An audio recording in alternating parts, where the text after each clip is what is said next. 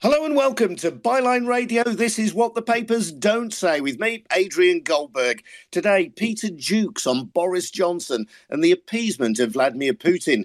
Peter has written a great piece over at bylinetimes.com about how Russia sought to infiltrate and undermine the UK over many years, not least by promoting Brexit, whilst the intelligence and security community and senior politicians who were well aware of what Peter described as Putin's information blitzkrieg did nothing. It's a big, sprawling story, one of vital national and international importance, and one you won't hear anywhere else. We'll hear from Peter Jukes very, very soon. We'll also be hearing from Dr. Rupert Read, who says he was cancelled by LBC today for rejecting a binary choice. He was a guest on Nick Ferrari's breakfast show. Ferrari posed the question, which is the greater danger, Vladimir Putin and climate change? When Rupert tried to introduce some nuance into his answer, he was kicked off air. Yeah, really. Fear not, though, he will get to have his say here on Byline Radio. As always, we want you to join in as well.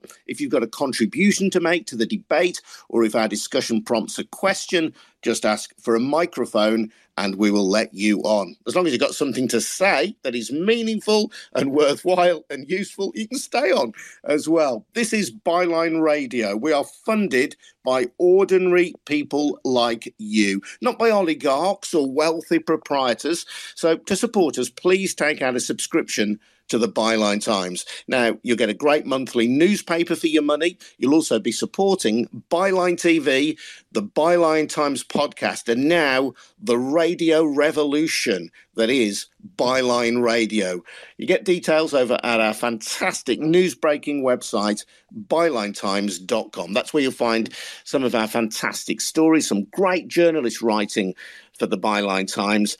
But you'll also find details there of how to subscribe. Please do it because it helps us keep telling the truth without fear or favour. More details over at bylinetimes.com. Let's start then with Peter Jukes. Peter is the executive editor of the Byline Times, one of the founders or co-founders of the Byline Times. And Peter, the latest piece you've written for the Byline Times, White Flag, Boris Johnson and the appeasement of Vladimir Putin. It is a big read. It is a hugely important story. Gosh, yes, Adrian. In a way, always with complicated, well, let's say conspiracies, complicated maneuvers in the dark. The difficult thing is like feeling the edges of an elephant is telling the story.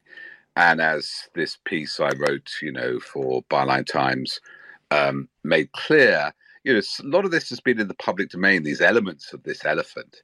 But it really come into stark light when Putin's agenda, particularly for, Ukraine and his sort of, in a way, strategic world plan has been shown so cruelly, so brutally in this almost apocalyptic images coming out of Ukraine.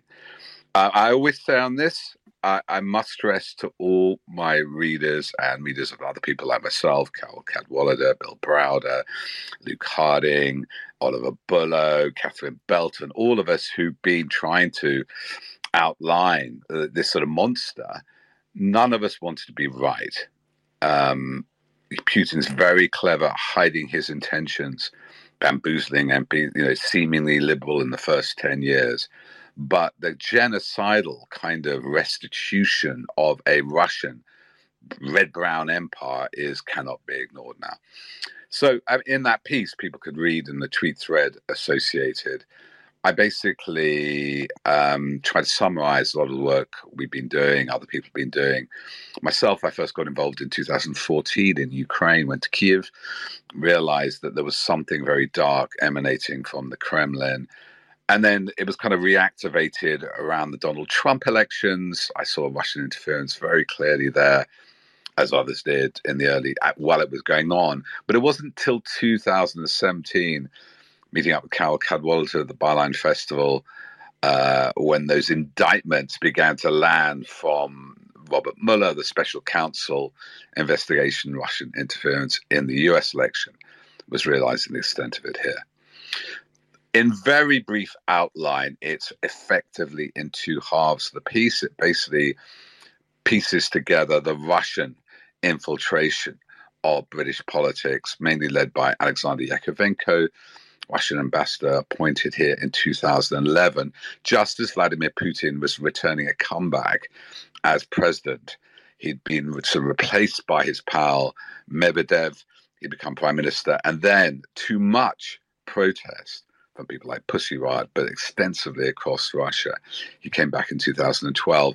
And at that point, you can see his Eurasian plan, his plan to weld together this new empire to threaten NATO and the EU in the East, was activated in London. Yakovenko very briefly put two senior diplomats who are later expelled, well, one under a bit of a shadow, denies he expelled, but the other one definitely expelled. One, Nolobin, to penetrate and target conservatives in the Conservative Friends of Russia. Another one, Alexander Udod, to penetrate UKIP. Nolobin befriended Johnson, took senior Tories to trips to Russia, while Udod befriended particularly Aaron Banks and Andy Wigmore, invited him to the embassy to discuss gold and diamond deals. Alexander Yakovenko, the ambassador, finally left in 2019, just as Boris Johnson won. Maybe it's coincidence. The leadership of the Conservative Party and Brexit was definitely happening, and returned to receive a very high order from Vladimir Putin personally. Alexander Nevsky Medal, made head of the diplomatic school, and is reported to have said, we have crushed Britain. It's down on its knees. It will not rise for a very long time. Sorry, I find it a bit emotional thinking about that. Anyway, so my point is, people knew. We knew elements of this. The security services knew elements of this. I was on in 2017, all parliamentary private group on exactly this issue. But I was told then, and by a Conservative MP then, and then the saga over the emails and Aaron Banks makes it even clearer. Don't let it derail Brexit. There was the emails, Isabel Oakeshott got, I was told they didn't want to reveal them because it might derail Brexit in late 2017, early 2018. We finally got them out, mid-2018. Huge legal threats, criminal threats, the whole caboodle on myself and Carol Cadwalder, who still suffers from Aaron Banks' libel action. I don't. And so I think, to conclude, people have speculated. I mentioned the Lebedevs, their proximity to Johnson, Alexander Temerko saying, yes, it was East European businessmen who persuaded Boris Johnson to back Brexit. But what the piece concludes, I think, in the public interest, and can't really be denied given that don't let this derail Brexit element of Russian interference, is that was the compromat. It's a brilliant jiu-jitsu move or judo move from the judo player Vladimir Putin, that by the time Russian interference was clear in our elections, not only 2016 referendum, but particularly there, it was too embarrassing for the British state to do anything about it. The MI6, MI5 were deliberately, according to the Intelligence Services Committee report, not tasked to look at that. The NCA was stymied, and we were compromised, and I'd say we gave Vladimir Putin 4 years of a white flag. Well, 6 now, isn't it? So say, okay, you do this stuff, you have your oligarchs floating around the London scene, we're actually not going to do anything about it. And he saw that, and that made him conclude, well, look, what are they going to do about Ukraine? Well, it obviously already invaded in 2014, but if I went further, they hadn't done anything about Syria. And I would say that was our appeasement of Vladimir Putin. And we'll talk about Boris Johnson's role in all this. And, of course, people should go over to bylinetimes.com and read the article for themselves in its full detail. But you reference the information blitzkrieg of Vladimir Putin. What exactly do you mean by that? Well, that's not my phrase. It's the phrase of the US Army. Our great special investigations editor, Nafiz Ahmed, found this Army report commissioned under Trump by the Army College, what had happened about the future of NATO and Europe. And they basically said, well, Vladimir Putin has a vast information war across Europe, which is succeeding quite well with and funding right-wing parties here. And the first operation, the first big blitzkrieg was Brexit. So that is exactly what the assessment of the US Army is. And this is backed up by another bit of revelation from, I think this is from a WikiLeaks document, which is that they had information that this was Vladimir Putin's plan back 2015-16, I think, or maybe a bit earlier. So we have Vladimir's plan, information warfare, hybrid warfare, destroy, distract, demoralize before any physical attack. And then you have, that being said by his officials, that being a plan laid out in the Kremlin, and the Russians, the Americans assessing 3 or 4 years later, 2020, this is what he'd done. And Brexit was kind of like the Battle of Britain was the first blitzkrieg. And was Boris Johnson, do you think, duped, or was he simply only too happy to ride the beast, if you like, that Putin had helped to create? That's the $1 million question, Adrian. I mean, he had a lot of connections to Russia, and very much like his close pal Evgeny Lebedev, proprietor of the Evening Standard and the Independent, during the referendum towed the line when Putin had changed for the first time since World War II the maps of Europe annexed Ukraine, that it was the EU's fault. Lebedev had also poured scorn on the idea that Litvinenko had been poisoned by Putin. There's all kinds of apologetics for Vladimir Putin. And of course, we know that several senior oligarchs close to Putin have poured millions into the Conservative Party. There is that financial interest. Boris Johnson likes bling. He likes holidays in Mustiques, expensive wallpaper, billionaire Russian oligarchs, and it's not just him under Blair and, to the same extent, people didn't question where Abramovich's money came from. Well, it's very clear it was stolen from the Russian people now. It was actually at the time. So he liked the money. I think ideologically, though he appears as a soft liberal, it's been increasingly clear he's an authoritarian. He makes racist statements about Muslim women that ideologically he chimes with, as Trump did. There's elements of the Conservative Party that previously did not mind that kind of strongman stuff. That's all I can say at the moment. I mean, there's constant rumors. Does Boris Johnson know some of the money? Are there pictures? All the kind of Trump stuff that comes out. In a way, I think that is the secondary embarrassment, if that exists. So that probably on some Conservative politicians, given that, what they've done and where they've gone and the hotels they stayed at, maybe that exists. But the embarrassing thing is Brexit. That's the real. He rode to power on getting Brexit done in 2019 and previously on the Vote Leave campaign, which was assisted and has been proved to be assisted by Russian state media, Russian trolls and things like that. Yet, Peter, and I'm going to bring in Rupert Reed in a moment, but these two stories are linked because, as you say, many of these elements which you've so skillfully brought together have been out there, have been known. What you've tried to do is make a complete picture of these disparate elements. What's striking, and has been striking now over a number of years, in the couple of years that I've been associated with the Byline Times, is the lack of curiosity. In fact, I'd go further than that. It goes beyond a lack of curiosity by the established mainstream media. It's almost a desire to suppress questioning around these issues, as if you are in some way treasonous or traitorous to even raise the possibility of Russian involvement, for example, in the Brexit referendum. Is that to me, Agent? So yeah. No, I'm very looking forward to hearing what Rupert said, because I think that carbon reliance, the role of gas, and petrol and everything, and Putin's agenda is very much connected. But yes, well, there are two reasons for that. There's three reasons why other media organizations haven't covered. John Sweeney wrote about Lebedev a year ago on Byline Times. Now it's a scoop. There was a tiny new element, but not much, in the Sunday Times last weekend. I think, with Lebedev, there's a problem of the omerta among press proprietors. We saw that with phone hacking. They didn't want to cover it until they had to, because there's a kind of, honor amongst thieves when it comes to non-dom oligarchs who own our press. Secondly, the legal thread. When it comes to Abramovich, who's been sanctioned today, Catherine Belton wrote brilliantly about it in her book, Putin's People, taken to court immediately. Massive threat to her and her publishment. Look what happened to Carol Cadwalladr on her own without a publisher behind it when it came to Aaron Banks's meetings with the Russian embassy.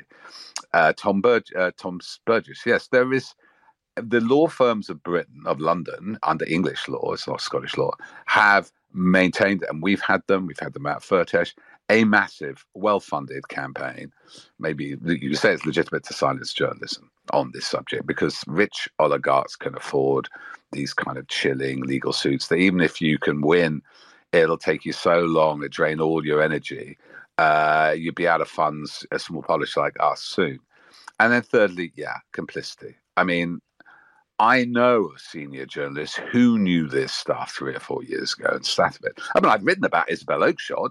She knew in November 2017. I was talking to a team 3 months later. When's it coming? Getting the emails out. She'd done a deal with the Sunday Times. The Sunday Times knew November 2017. There's a memo. There's the indemnity. They have the emails. Nothing happens for 6 months. And it finally, 7 months, it comes out in June, thanks to myself and Carol. Why? What could be more important than a hostile foreign power who has poisoned with radioactive agents a UK citizen on the streets, has attacked a dissident and killed with Novichok another UK citizen? It beggars belief that they wanted to hide this. And one day we'll know. And I think head should roll. That's a long expression. Shame should be heaped on these people who did not watch over us. Yes. The lack of curiosity as well, though, Peter, is surely the fact that many of the papers, the mainstream papers in this country, were simply invested in Brexit. So anything which might be seen to bring discredit to that enterprise was regarded as beyond bounds. You don't talk about this because it somehow brings discredit to the whole Brexit enterprise. Now, you can believe in the idea of Brexit or you can oppose it, but surely we have a right to know which foreign powers are seeking to meddle in our democratic elections. This is a brilliant bit of jiu-jitsu from Putin, because, people hate to believe they could be influenced. Voters, I think Owen Jones said to me, well, I don't think a granny in Doncaster is going to be swayed by Russian bots. And, there are other oligarchs other than Russians interfering in our elections, like the press. And the point is, I mean, it did just got so polarized, and that was the brilliant. That's what Putin does: left, right, divide and rule. Black Lives Matter, white racist gun groups. He funded them both in America, or fake versions of them, and that we are so tied up in our ideological polarization, we don't do the thing we should do. And my argument of that, by the way, at the time is, look, it's not about a second Brexit vote necessarily. This is what the DCMS report led by Damien Collins said. It's electoral security, foreign funding in our election, shady entities pouring money into campaigns, data security. All these recommendations, the Electoral Commission, have been overruled by Boris Johnson, who instead is seeking to neuter the Electoral Commission and bring it under the Cabinet Office so it doesn't do these investigations. That is complicity. And I think let's drop the Brexit thing. Let's drop the Remain thing. Let's just think about the security of our democracy, whether you're a Leaver or a Remainer. And the big whistleblowers on this, let me repeat and remind people like Chris Wiley, who was head of research at Cambridge Analytica, like Shamir Sani at Vote Leave Believe, who revealed the overspending, were Leavers. They were Leavers who believed that actually beyond Brexit, our integrity, our protection from what is clearly now a murderous hostile foreign power was paramount. Peter, stay there, please. We're on till at least 1 o'clock. If you want to ask Peter any questions about what he has said, then feel free to do so. He's more than happy to take them. You can go over and read that article as you're listening as well over at bylinetimes.com. And don't forget, if you want to support the entire enterprise of Byline Radio and the Byline Times, please take out a subscription to the Byline Times. We're answerable to nobody except ourselves as journalists who try to report without fear or favour. And a subscription to the monthly Byline Times newspaper will also help to support Byline TV, Byline Radio, the Byline Times podcast, which I produce and present. New episode out today.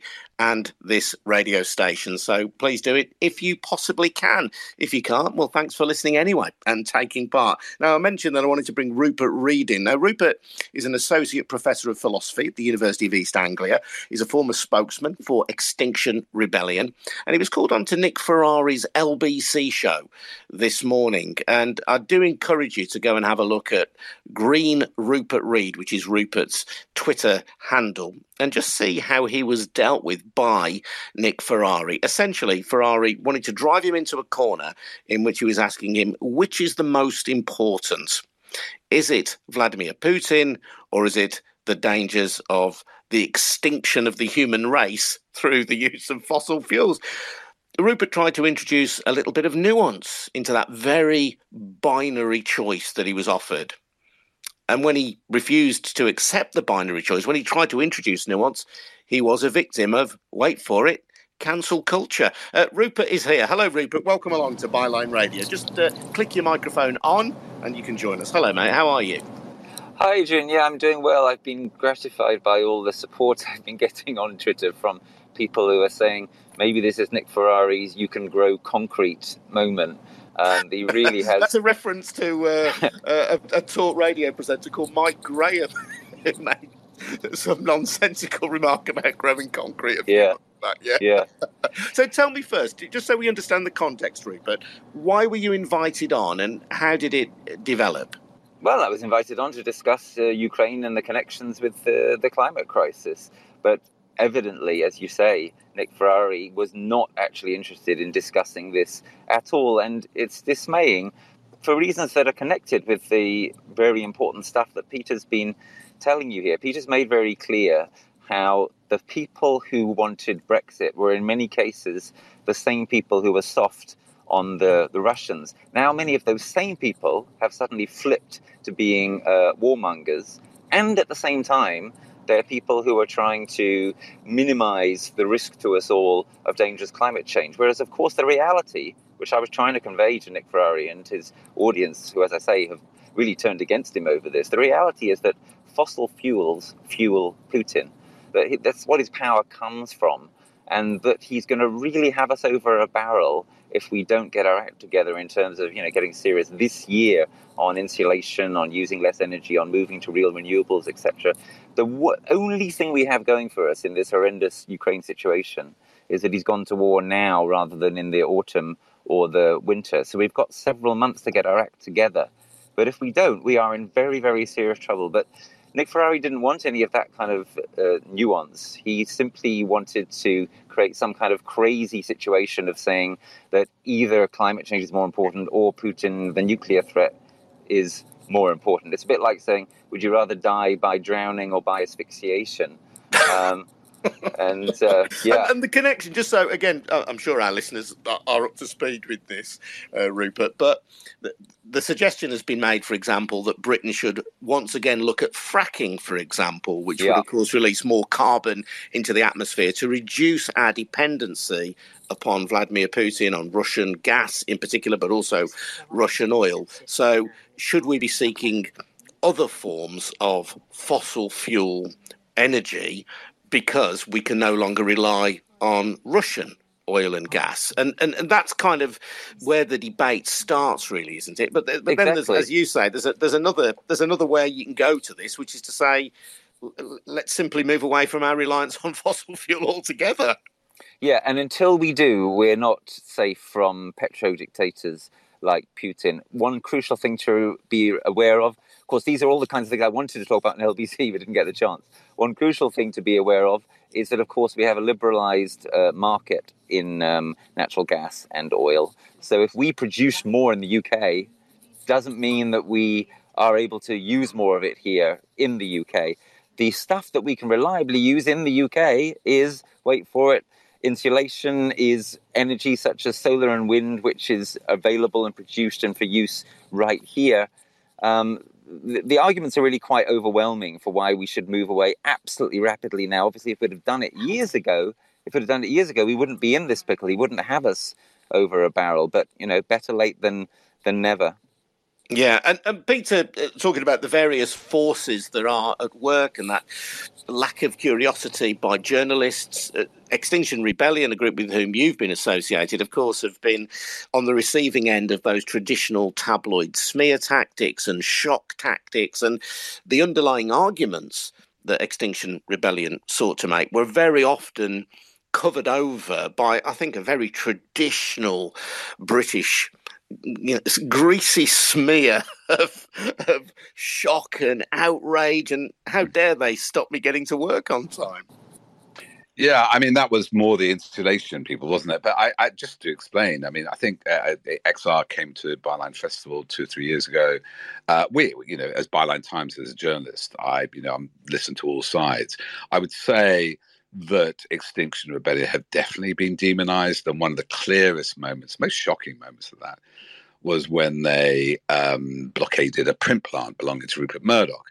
And as it came out in court, Priti Patel, who went to Murdoch's wedding, along with her husband and Michael Gove, rang the chief constables to see what was going on, was clearly, felt that Murdoch's interests were at the heart of all this. This is all the time when she was delaying the Daniel Morgan independent panel report, which involves Murdoch journalists and a notorious detective agency in South London. And then the smears come. Absolutely. And we've seen the laws changed about demonstrations to protect the vested interests of certain oligarchs. Now, they're not all Russian. Some might be American citizens born in Australia or from other countries. And I think Rupert makes another thing we've traced on Byline Times throughout the last 3 or 4 years is the relationship between other hedge funds, other interests like the Koch brother, only one left now, in the US. They're they are climate change denialists. They moved in great support for Trump, and then weirdly into COVID denialism and anti-vax stuff. And a lot of them are back, half are supporting Russia. There is a concerted interest. You can see it from tech billionaires like Peter Thiel, who believes, the world should go down to only 1 billion people. And obviously he would survive that. And are kind of disaster capitalist prodding Armageddon for their own selfish reasons. I'd put, and Putin's oligarchs are kind of in the same, not boat, same luxury yacht. Yeah, go on, Peter. Go on, Rupert. Yes, sorry, I was just going to chime in there to what Peter was saying, and say again, this is absolutely right, and the interest of big money here, in terms of incredibly dangerous, reckless, short-termist ploys that will get them some quick money, but at the expense of us all. This really is about, this Ukraine crisis is an absolutely vital moment. It's a question of whether we're going to have a livable future or not. We've got to make the shift now. If we go for more fracking now, it will take years. It will be incredibly carbon profligate. It will pour money into the purses of these same people. It will not get us any kind of genuine energy independence from the corrupt fossil fuel system that we're all in. So, the stakes Rupert, really are incredibly high. Yeah, it just strikes me. And this is out with any particular political affiliation or bias, as Peter says. We're journalists. We just try to tell the truth and report the truth. But regardless of Labour or Tory or Lib Dem or SNP, regardless of whether or not you accept the reality of climate change, I think there are still a few people out there who are in denial. But if you said, as a nation, and you were interested in the well-being of your people, would you not simply introduce building regulations tomorrow that insist that all homes are really, really well insulated, so that even the poorest people don't have to be subsidised in terms of their energy costs, so that we as a nation are less shaken by the winds of energy crises as they happen, insulating every new home in Britain to an extremely high standard and retrofitting, if you like, insulation to past homes? That would create jobs. It would create wealth. It would also ensure that the energy companies didn't have the stranglehold over poorer people in this country. And it would ensure that tyrants like Putin could not hold us to ransom because of his oil and gas supplies. I mean, I struggle to see any argument against that from a national point of view. I do, however, look at the significant donations made by property tycoons and house building companies to the Conservatives. Am I just being cynical, Rupert? Well, I'm afraid, Adrian, you're absolutely right. And it is just terrifying that the way our government is going with this, unlike other governments such as Germany's, seems to be to say, let's go back into fossil fuels again, which, as I say, will take years to come online, be carbon profligate and dangerous, won't get us out of the system that Putin wants us to be in. A massive dose of insulation can be done very quickly. And here's one of the really ridiculous facts that I wanted to get onto LBC this morning but wasn't permitted to when Ferrari cancelled me. A third of British lofts have no insulation. Just think about that. That is an absolute open goal. Absolutely. I'm just reading something from Housing Today as we chat, Rupert, talking about more than 1/5 of donations to Conservative Party between 2010 and 2020 came from property developers. And the interests of property companies and construction companies to not insulate to the highest standard because it will cost them money in the short term, it seems to me has been allowed to override the needs of poorer people in society and the whole of society in terms of combating climate change. I mean, it really does look as open and shut to me as that. You're not going to disagree with that, Rip, as I'm taking it. Sorry, I was trying to get my mic on. Yeah, no, I completely agree. This is a vital moment, a vital inflection point. This is one of those very rare opportunities that comes along periodically to reshape our political economy. It has to be taken. The government needs to be pressurised to take it. They're not going to take it or not going to take it enough. So local authorities need to step up. Organisations such as Extinction Rebellion and Just Stop Oil obviously are strongly making their point, and their point is more pertinent than ever. One of the things that I hope we'll see over coming months is people actually taking these matters into their own hands. I would like to see, for example, a huge ground-up campaign which will actually start going around and doing a lot of the insulation and other stuff that needs doing. That would, it seems to me, be an incredibly empowering and powerful response to the crazy inaction of our government at this time. Rupert, stay there if you will, and if people have got questions for you, I'm sure you'll be only too happy to take them. Before I go to Tim, by the way, who's requested access to speak, and we'll let him on shortly, can I just check, Rupert, is there anything else that you wanted to say on Nick Ferrari on LBC that you haven't been able to, that we can allow you the platform on Byline Radio to? Well, Adrian, that's very kind of you, but you know what? I think we've more or less covered it, and it didn't take that long, did it? You have got a book, though. You have got a book, though, Rupert, haven't you? Oh, I've always got a book. Yeah, you can. But my recent book on deep adaptation is actually quite relevant because the crisis that we're in now is going to be terminal for our civilization unless we move very, very fast in the kind of direction that I've been outlining. And may I just also say once again what a pleasure it is to have a civil discussion about these matters, and that's one of the reasons I'm very proud to be associated with Byline Times. Great to have you on, Rupert, and please spread the word. Let's speak to Tim Ashby. Hello, Tim. How are you doing? Tim, you have to just click your microphone on now that you're through. Just click your microphone on and we'll be able to speak to you in a second. Hello, Tim. Are you there now? Yes, I'm here. Can you hear me? We can, loud and clear, Tim. Yeah. Do you want to ask a question or just make a comment? I'd just like to make a comment about Peter's statement, really. And it seems to me that basically the whole establishment, the Tory party particularly, but the security services, they're all basically guilty of treason by allowing all of this Russian influence to corrupt our politics. Am I being too strong? Does anybody think that they're not guilty of treason?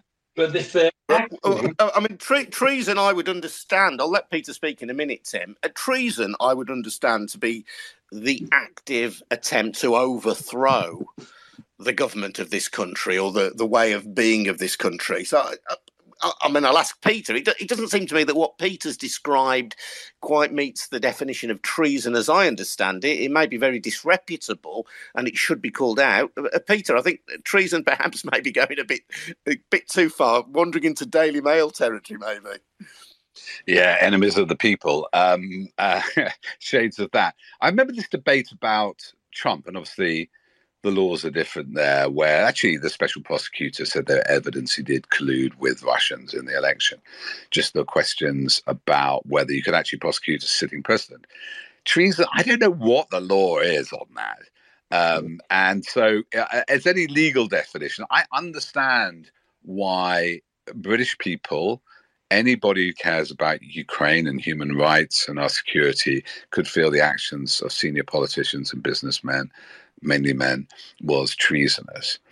I think what we can say, really, without a shadow of a doubt, looking the way he did little in 2014 when this war began, in a way, if we're always looking for historical analogies, and in this case there are many, because it's the first major war in Europe since 1945, was that the first phase of annexing Crimea and invading eastern Donbass was like the annexation of the Sudetenland, and now is like the invasion of Poland. I mean, they're crass analogies, but there are historical echoes. And as happened in Britain in the 1930s, particularly under Chamberlain, a process of appeasement has gone on. I think the other element I could say pretty much without, I think, any libel suits or indeed any kind of moral hyperbole, is that a process of corruption has gone on. The two sanctioned individuals, actually Deripaska was sanctioned a while back, but he had this big yacht. Oh, hello, Peter. Your line, you're back. You've come back. Your line disappeared. Yeah. Go on, sorry. Yeah, sorry. Abramovich, the money, the sports laundering, as it were, while he ran these businesses in the background, which are supporting Putin. I think we can say that not only have we shown signs of appeasement, we've shown something which I don't think happened in the 1930s. There weren't billionaire German oligarchs here entertaining all our actors, taking over our media, running our sports club. It's a combination of oligarchical corruption and disastrous political appeasement, for which I'd say, not completely, partially, Ukrainians are paying for with their blood.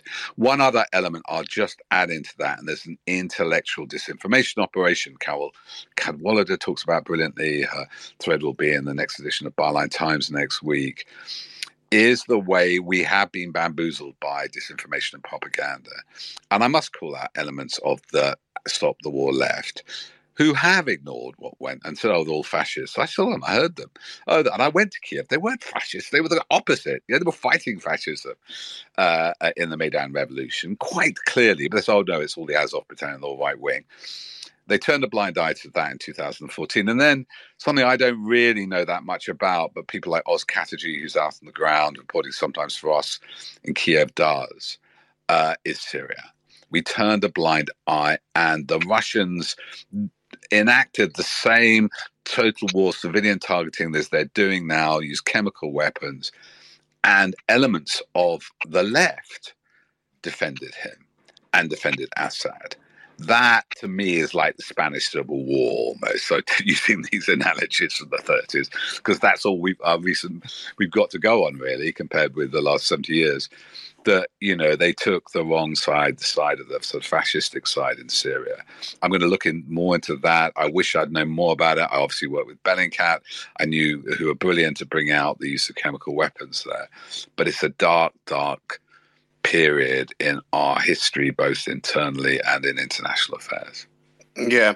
Tim, I don't know if you're a football fan. I noticed that Roman Abramovich, who is the owner of Chelsea, who's recently announced his decision to sell the club, has finally been sanctioned by the UK government today, one of 7 more Russian oligarchs who were sanctioned today. And it is said that Abramovich, this is the official UK government statement relating to the sanctions, said he's had a close relationship for decades with Vladimir Putin. This association has included obtaining a financial benefit or other material benefit from Putin and the government of Russia. Now, if that is the basis for the sanction today, why have we not sanctioned Abramovich before? We've had the measures through Bill Browder's fantastic work. He brought a version of the Magnitsky Act, named in honor of a lawyer that he used to work with in Russia called Sergei Magnitsky. He brought the Magnitsky Act to the UK. It was supported by the UK Parliament. We were then told there was going to be an economic crime bill in 2017, although it's only this week been introduced into Parliament. You know, this sense of politicians and of government, Tim, sitting on their hands. Somebody like Abramovich, who's had this very close relationship, which everybody has been aware of with Putin, simply allowed to operate at the highest levels of English football and to sports wash his personal brand and sports wash the Russian brand. Well, this is just a symptom of how in bed with Russian money the ruling Conservative Party is, and therefore the government of the day is. They are so reliant on and in love with Russian money that they just turn a blind eye to anything that could be wrong attached to that source of the money. They don't care, they just want the money. Tim, great to speak to you. Thanks for joining in on Byline Radio today. Please spread the word. This is a radio revolution, and you are all part of it if you're listening now on Byline Radio. We are, we hope, free and fearless journalists. We don't have anybody pulling our strings. There's no oligarch, there's no proprietor, there's no corporate interest telling us what to do. The funding for the whole Byline enterprise comes from ordinary people taking out a subscription to the Byline Times, which is a brilliant monthly newspaper edited by our wonderful colleague Hardeep Matharu. That's a great read.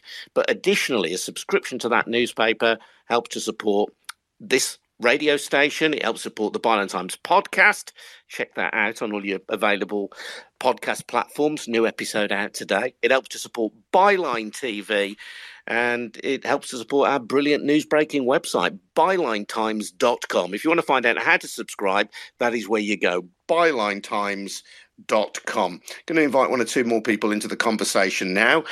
Rex the dog has requested access to our airwaves. Hello, Rex the dog.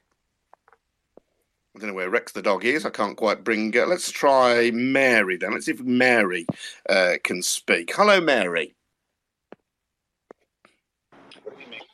Hello, Mary. Yeah, Hi. Click your Hi. microphone. There you go. I'm in America.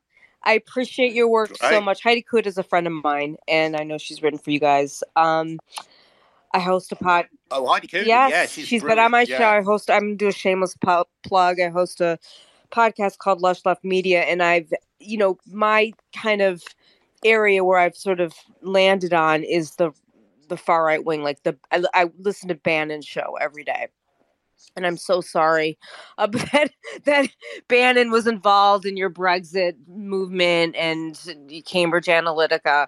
So my question to you guys, because there's been some amazing articles with Byline Times about the far right wing propping up and Putin's involvement. Can you talk about that? Because I mean, Bannon every day is trying to get the GOP here to basically be like pro Putin. I listen to the show every day. Do you have any thoughts on that? Is that within the realm of this? That's an interesting point. And again, just Mary, forgive me. Some British listeners may not know the GOP is the kind of the commonplace reference to the Republican Party. It's all right. I apologize. That's fine. 2 nations divided by. Well, no, we're all together now. We're all together. It's liberal democracy versus this.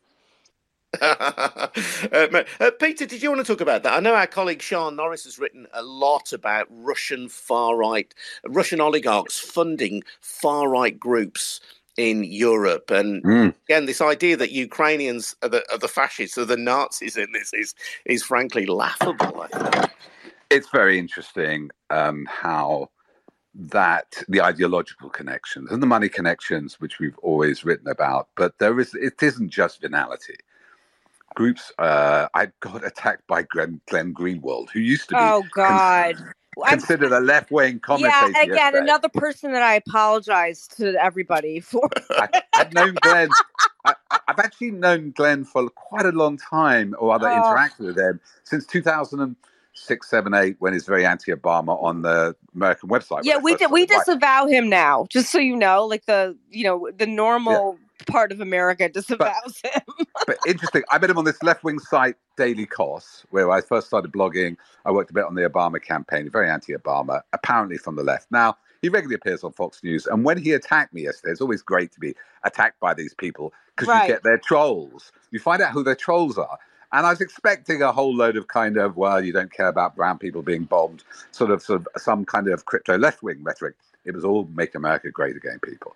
So he's gone. So the interesting thing about Bannon and people like Greenwald, but particularly Bannon, is, he obviously started Cambridge Analytica here in 2013, went to recruit people at quite a well-known thing called the Young Britons Foundation, which was a Mercer-funded, Robert Mercer, the hedge fund billionaire, who also co-founded, the finance of Cambridge Analytica, funded Trump.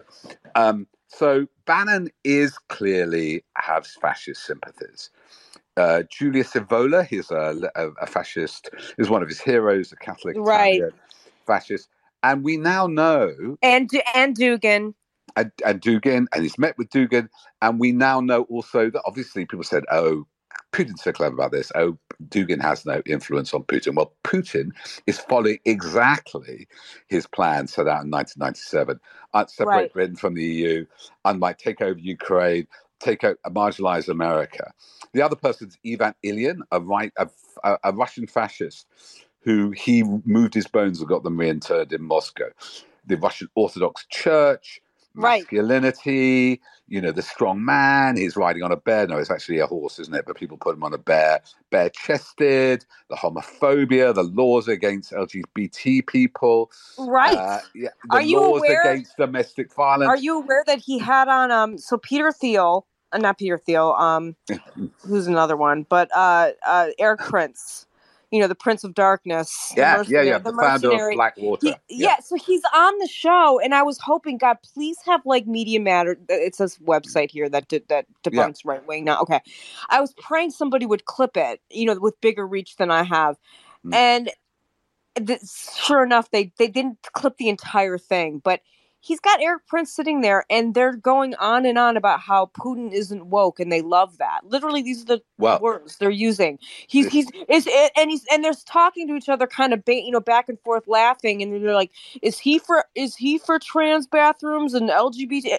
So that Bannon is a part of that whole traditionalist, and that he hates when the Catholic Church didn't do Latin Mass anymore, basically, and so there's that thing. But I gotta tell you, and I know I'm limited in time here.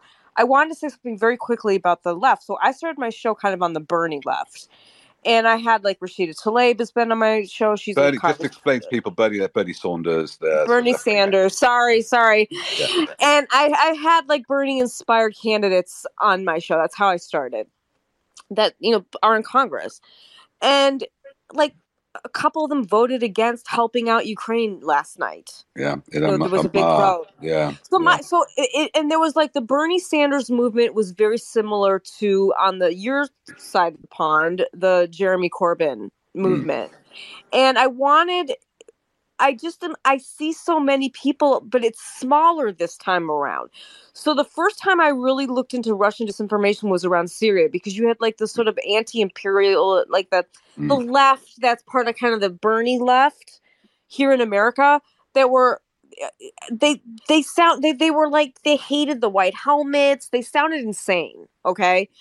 And it's that same faction that's they're acting crazy around what's happening with Ukraine right now.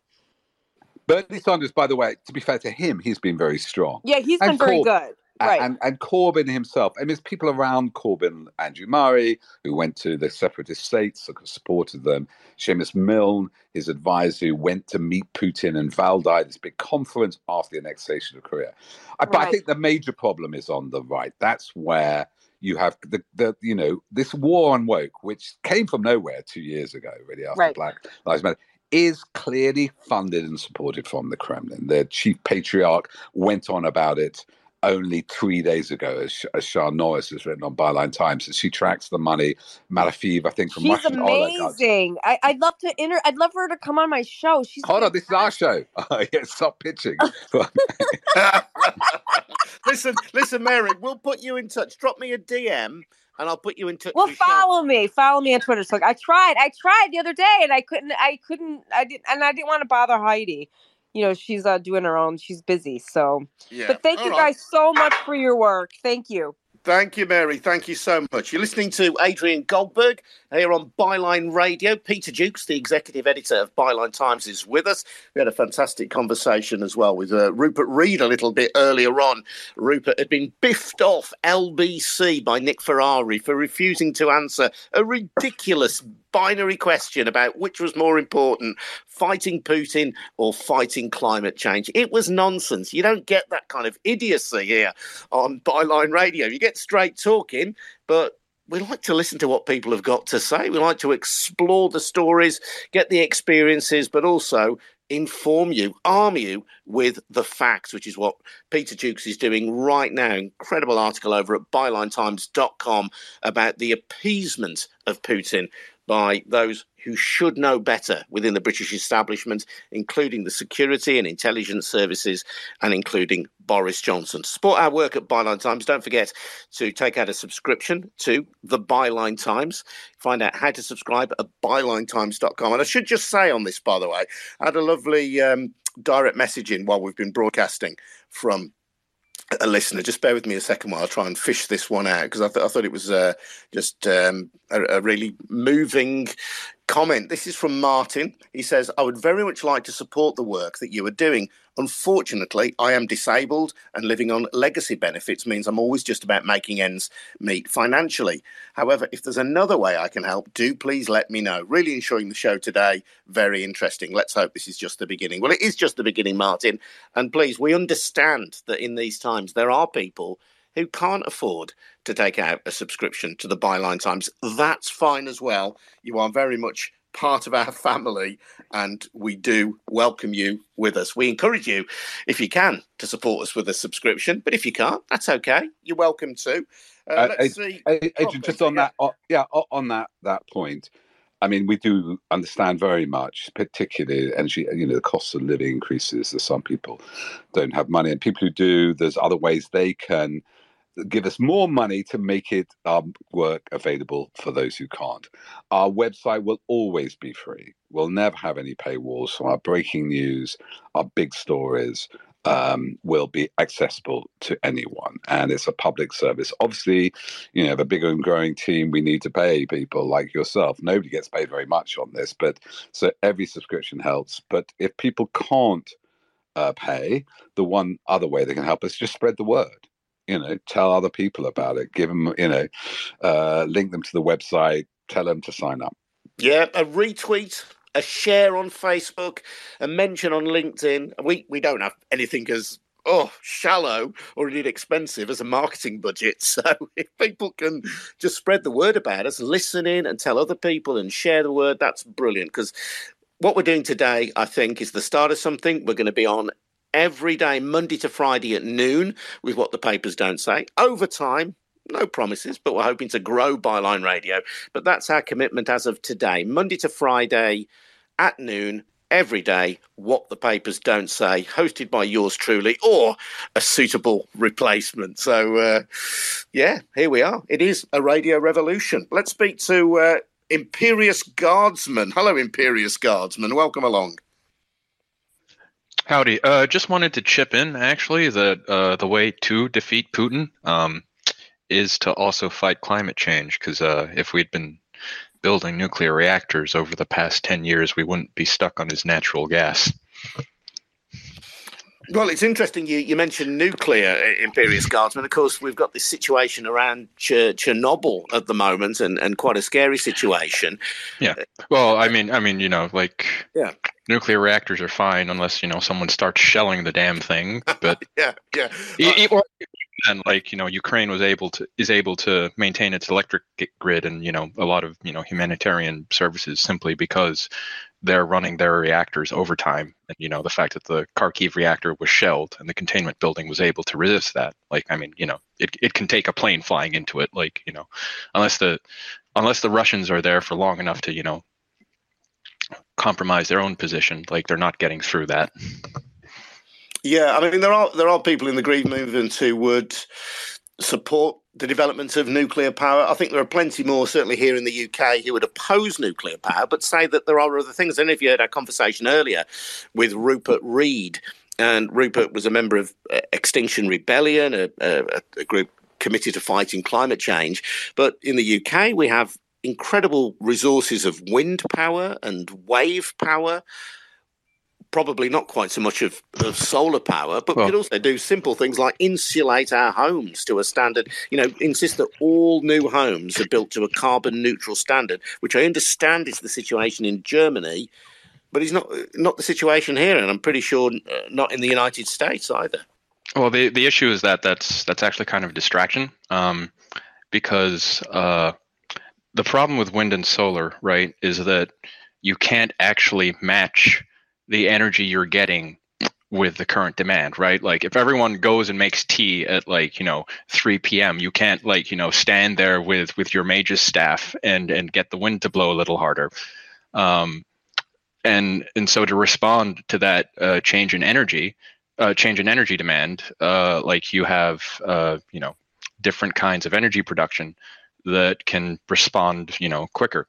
And the thing is, the go-to for this is natural gas, because the short response time of a natural gas turbine. And given the sort of active measures like we've seen Putin employ over the years, like he's deliberately pushed, Russian natural gas, and sort of had influence in a lot of green movements to push them away from nuclear power. There's many examples of this in Germany.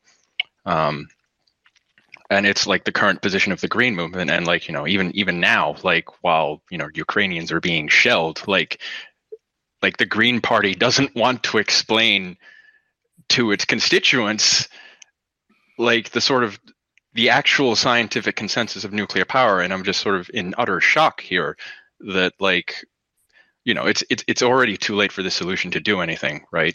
Because we are where we are. And the annoying thing is we're in the position where the only way to win this fight is to just, turn on the taps and drill, baby, drill. And, maybe eventually come back after we're done and switch everything out for nuclear and clean up our mess.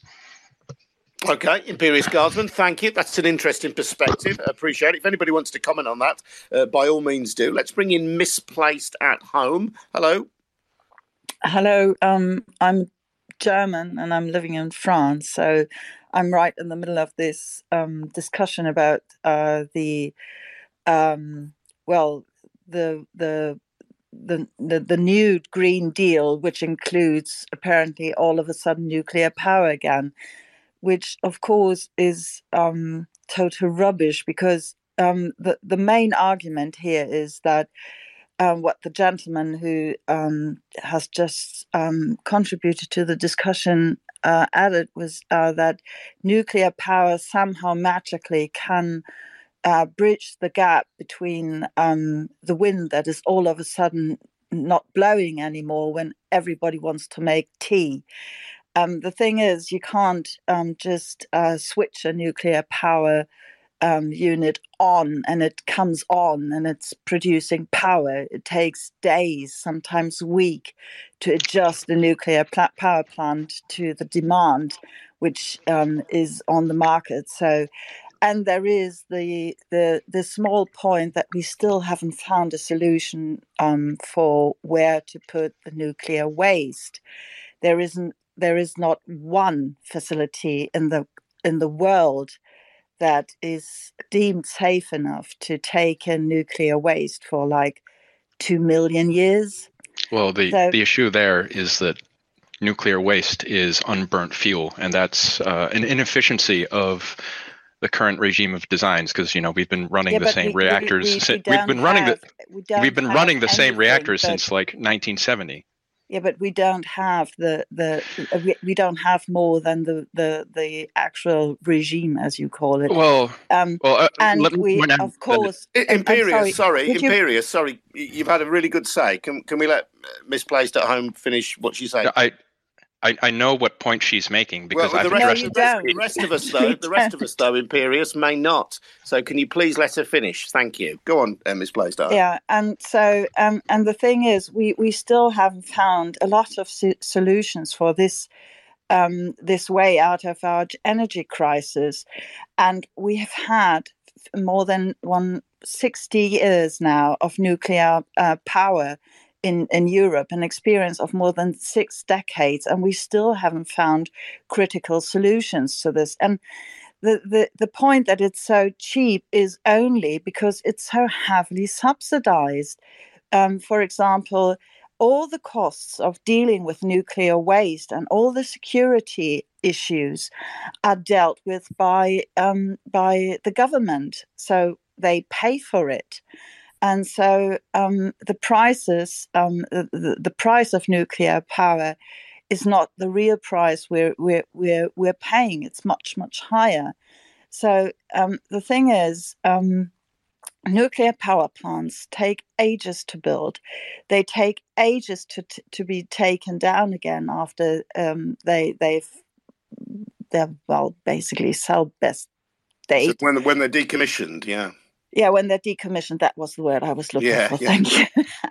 And so all it is it's a huge leap backwards when we have so much new options now, and if only a fraction of the money that we pumped into the nuclear power industry, or the nuclear industry, that is, into new green energies, renewable energies, we would be much further in the discussion, and we would have more technical solutions. And what I'm trying to say is, this is an opportunity. There is enough pressure on the market now that we actually have to look for new options, and I think it's an opportunity we should seize. A very interesting point. Thank you from Misplaced at Home. Go on, Imperious, you're welcome to come back then. The 2 questions that Misplaced at Home raised were the fact that much of the cost of nuclear is actually borne by the taxpayer through governments, and the issue of long-term nuclear waste, radioactive waste, has never really been resolved. Well, it has. Well, theoretically, it has in multiple ways, and I actually want to sort of turn her argument back on itself, because every single technological application argument can be applied to the next generation of nuclear plants that haven't really seen any service. Like we kind of skipped a generation or two and never put them into production due to like the strictness of the regulatory regimes. And as to the nuclear fuel issue, like nuclear fuel waste is simply unburnt fuel. And one of the sort of main factors that we haven't been able to sort of capitalize on the research for fuel reprocessing is that it's just not economically viable. But now we have sanctions or we're looking at sanctions on Russian uranium, right? So, we should have been doing it earlier as a matter of course.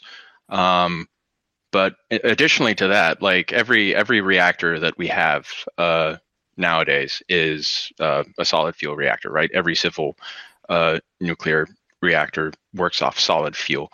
The issue with that fuel, right, is that as it gets burnt up, it expands.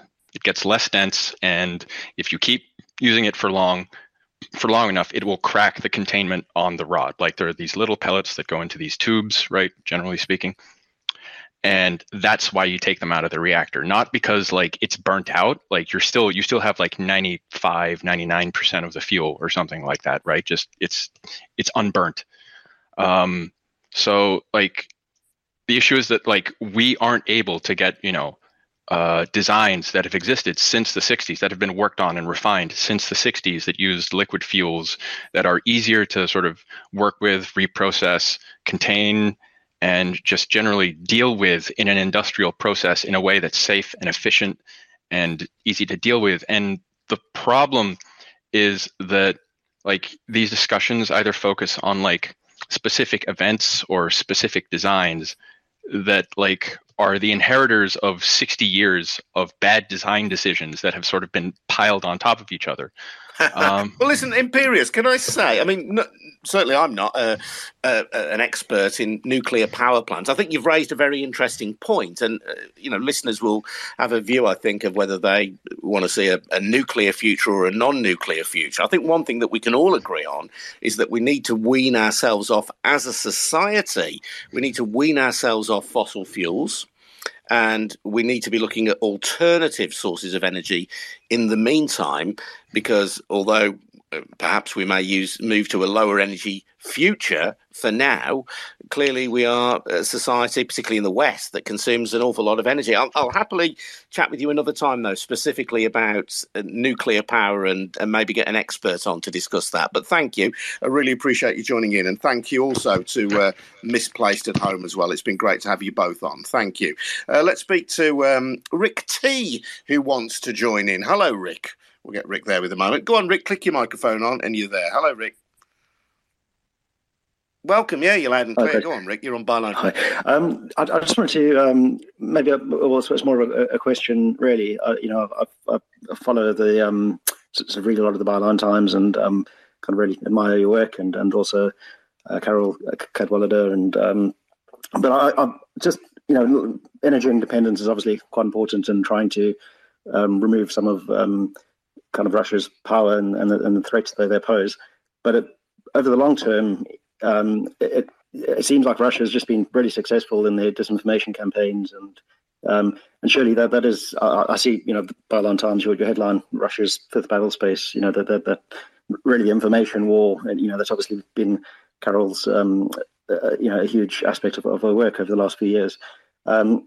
And my question is really about, is there potentially a weakness in the way those, yourselves and maybe sort of other people are trying to fight this disinformation, the way that they're not able to necessarily successfully kind of break into sort of almost one of the echo chambers of the right wing and those groups that are spreading the misinformation, because a lot of the way in which this information is presented, it can come across as being quite academic. It's very interesting, but maybe it appeals to thinking people.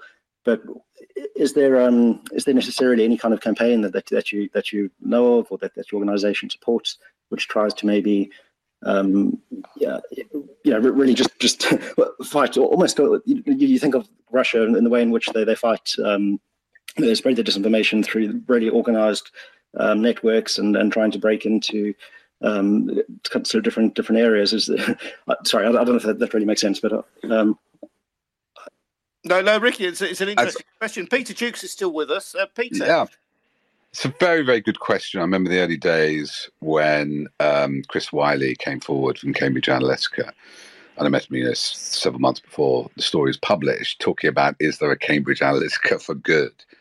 There are two main things to say there. Yes, I mean, we're a journalistic organisation, so we don't really campaign, though we have, like, at the festival, particularly platform people like Fair Vote and XR, people who do campaign.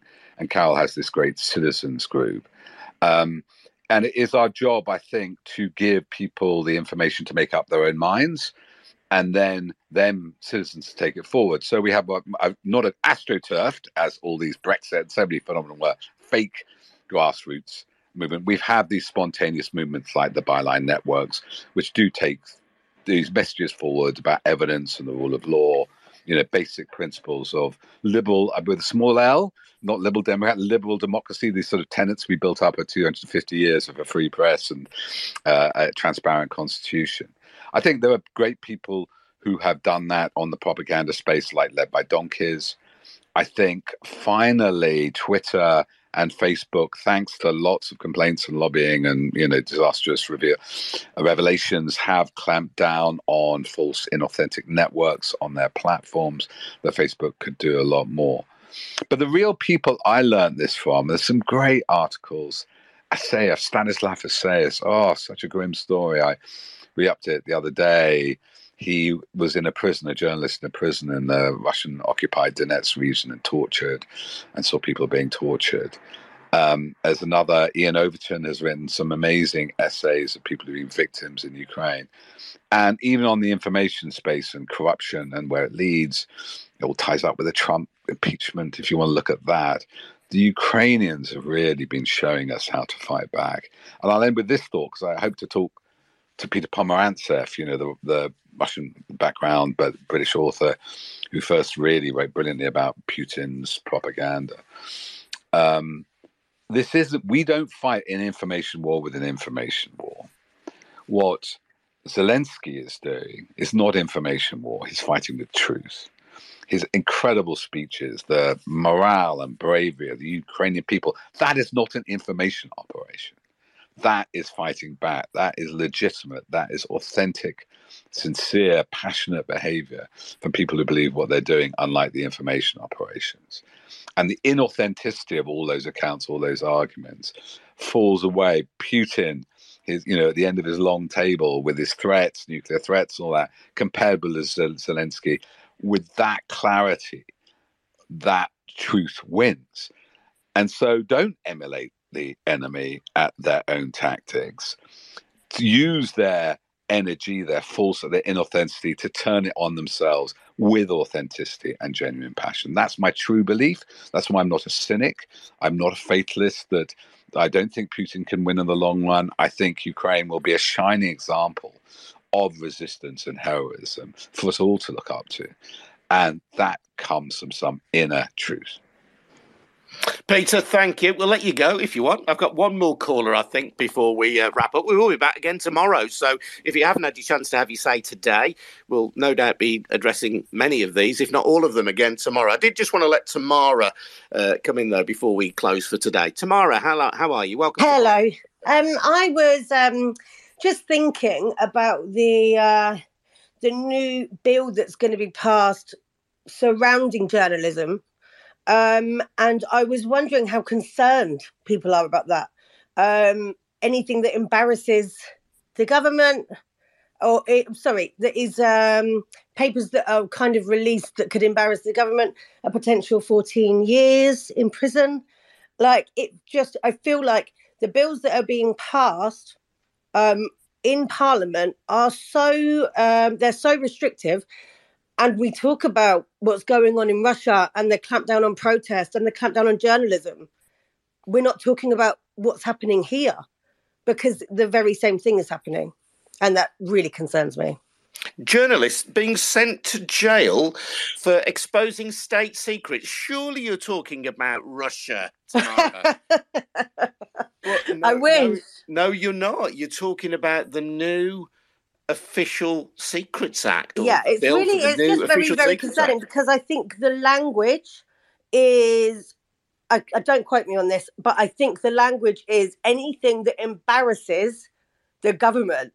If that's not North Korea style, if that's not complete clampdown on the freedom of press, I don't know what is. Yeah, I don't think the phrase is embarrass the government. I think the government is concerned about what it would regard as espionage, or if you like, there might be a legitimate question about espionage. Foreign powers, for example, getting hold of information which might be embarrassing to the government, but might also damage national security. And then there is the thing where journalists, and they've done this over many years in many different platforms, have simply found out stuff that the government regards as confidential, that it doesn't want to be put out there, but which journalists do get out there, and it embarrasses the government. Now, that's the kind of journalism that is under threat by these proposed provisions. Yeah, because with something like that, the same with the bill about protests, it may not be this year or next year. It may be in 5 or 10 years' time when this control and power that they have now is something that is easily just thrown around whenever they don't like what we're saying. So they may say right now, "Oh, we wouldn't use it for that. We wouldn't use we when the problem with power is that it goes to people's heads and then they use it whenever they want." Oh, absolutely, and once it's on the statute book, that is the fear, Tamara, is that either this government or another government, and again, regardless of political colour, a government could encourage the police to prosecute using the provisions of the Official Secrets Act. And I think with the protest one, they can send you to, if they choose, they can stop you from going to protests, and if you continue to go, jail you for up to 10 years. I mean, it's insane. Tamara, a lot of people have said that this is a law that will effectively treat journalists as if they are spies, that they're kind of blurring that distinction between secrets that would threaten the security of the state, which I think even most journalists would acknowledge is certainly a dangerous thing to do, something you would only do if you felt there was an absolute public interest to do it, and then stuff which embarrasses the government. And, who decides that? Well, we have an independent judiciary in the UK, but how independent is it always? Yeah. I think you make a really good point, Tamara. Thank you. I'll stay on a little bit longer. Let's get Sparkles into the conversation. Sparkles, welcome along. How are you? I was actually going to talk about I was going to come and say hi about the about a comment made about let's drill and then deal with the mess afterwards, which is, I think, this was from our listener who was talking about. He wasn't talking about fracking, which is what that sounds like. He was talking about nuclear power. Part of his comment was let's basically do the fracking and then we'll deal with that afterwards and build more nuclear power stations, which I just felt was a really, really bad idea. So I was just like, that's even worse. Is that what you took? Do you think I missed that? Forgive me, Sparkles. do you think he was encouraging fracking as well as the development of nuclear? Oh yeah, absolutely. So he said, we need to just drill to try and hit some gas, and then we'll have the freedom from Russia, and then we can clean our mess up afterwards. And I just have to put it out there, gold standard. What happened to that? That was a mess clean up afterwards, and nothing's ever happened to it. And now the government can tell us how much our Sparkles, I'm sorry to interrupt you, Sparkles. You sounded a bit in and out there. Forgive me. But as I say, I come back to this point, and this is not. I just think if you start the fundamentals of the job of any government is to protect its people. That's its first responsibility, to look after its people. Now, if you were looking at in the round, and even before this crisis, if you said the job of government is to protect people, right, in a time when we know there's a thing called climate change caused by fossil fuels, and when we also know that many people can't afford to heat their own homes, what do? The first thing you would do on taking power, it seems to me, if your primary concern was the interests of your people, would be to say to all house builders, every new home must be built to a certain standard. Which ensures proper insulation, which means it's really warm, even if you can't afford to pay your heating. And you would also, it seems to me, invest in, and this would create jobs. I know Jeremy Corbyn talked about this, but again, I don't see why this isn't something that Boris Johnson couldn't adapt. You could create thousands of jobs by retrofitting older properties. I think it was Rupert who said, is it a third of the homes in the UK don't have any loft insulation? That's heat just escaping into the skies that could be warming people's houses. Exactly. I totally agree. And I feel like there's coming on from that something which I haven't researched enough, but my husband told me about, that the government are going to loan everybody some money this coming winter when our bills are really expensive, but then we have to pay them back. So they've basically just I assume that what they're going to be doing is subsidising the electricity companies or gas companies. So they're going to give them money. So then later on, our bills are going to go up to pay back for that.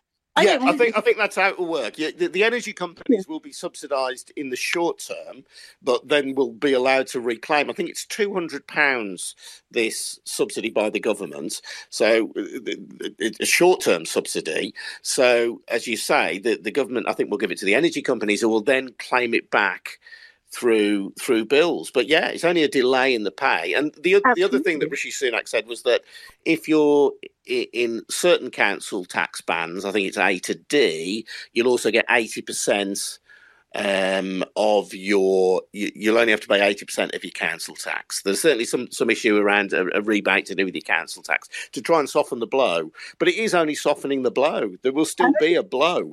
Absolutely, and all they're doing is throwing money at situations that are real and that are devastating for families, just as much as COVID has devastated families who are on low incomes.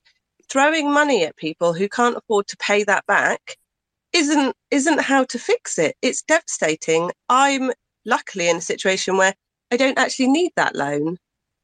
So I don't want it. So I feel like I should be able to have a choice to not have it. And be able to it's probably in the realm of taxation. For what it's worth, Sparkers, I did do a recent episode of the Byline Times podcast about whether we should consider renationalising energy. And I spoke to a professor of economics at Cambridge University, and I think he thought I was beamed down from a different planet. But it just strikes me that at a time when we know energy supplies are being compromised, when it's a key issue of national security, and when private companies are profiting from the difficulties that ordinary people are having, it should at least be considered.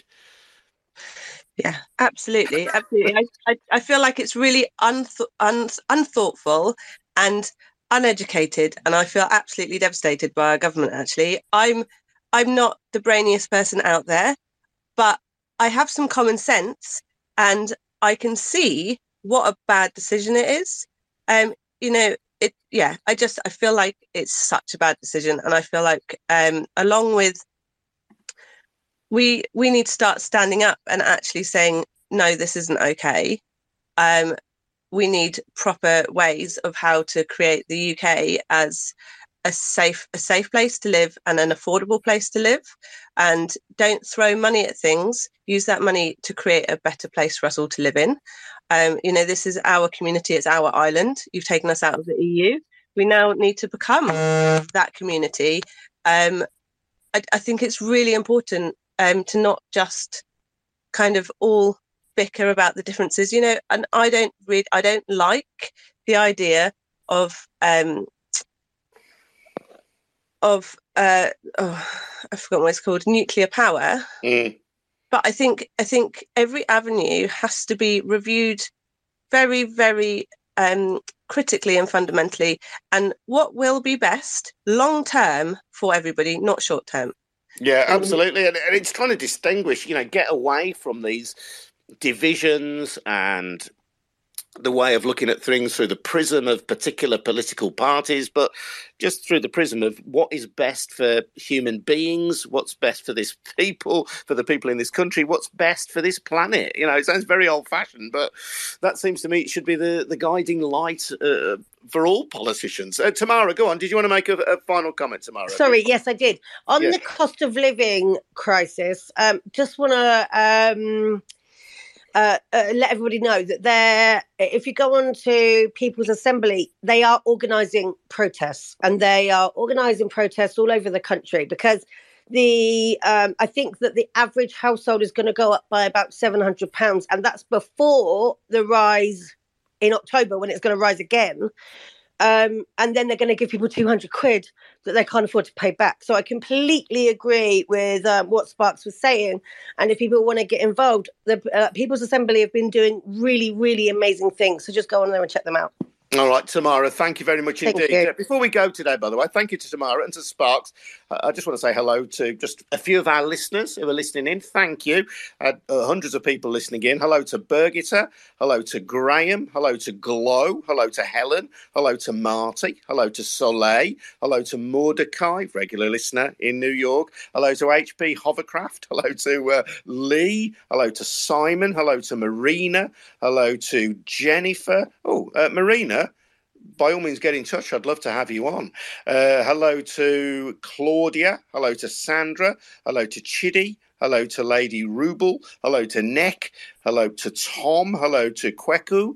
Hello to Pat. Hello to Mag. Hello to Fahrenheit. Hello to Eileen Dwyer. Hello to Kempe. Hello to all of you, and thank you very much indeed for listening. We'll be back again tomorrow at noon, and then every day at noon, Monday to Friday, for What the Papers Don't Say with me, Adrian Goldberg. You can support the work of the Byline Times by taking out a subscription. Go to bylinetimes.com to find out how. That's bylinetimes.com. And you'll not only get a fantastic you'll not only get a fantastic paid-for monthly newspaper, you'll be helping to support the Byline Times website, Byline Radio. There is a new episode of Byline Times podcast out today as well. And it's a pretty grim subject. I've brought together some speakers talking about the consistent failure to deal with rape and allegations of rape and bringing cases of rape to court. So please have a listen to that. Check out the Byline Times podcast on all your regular podcast platforms. Thank you very much indeed for tuning in. We'll be back again tomorrow at 12. See you then. Cheers. Thank you. Thank you.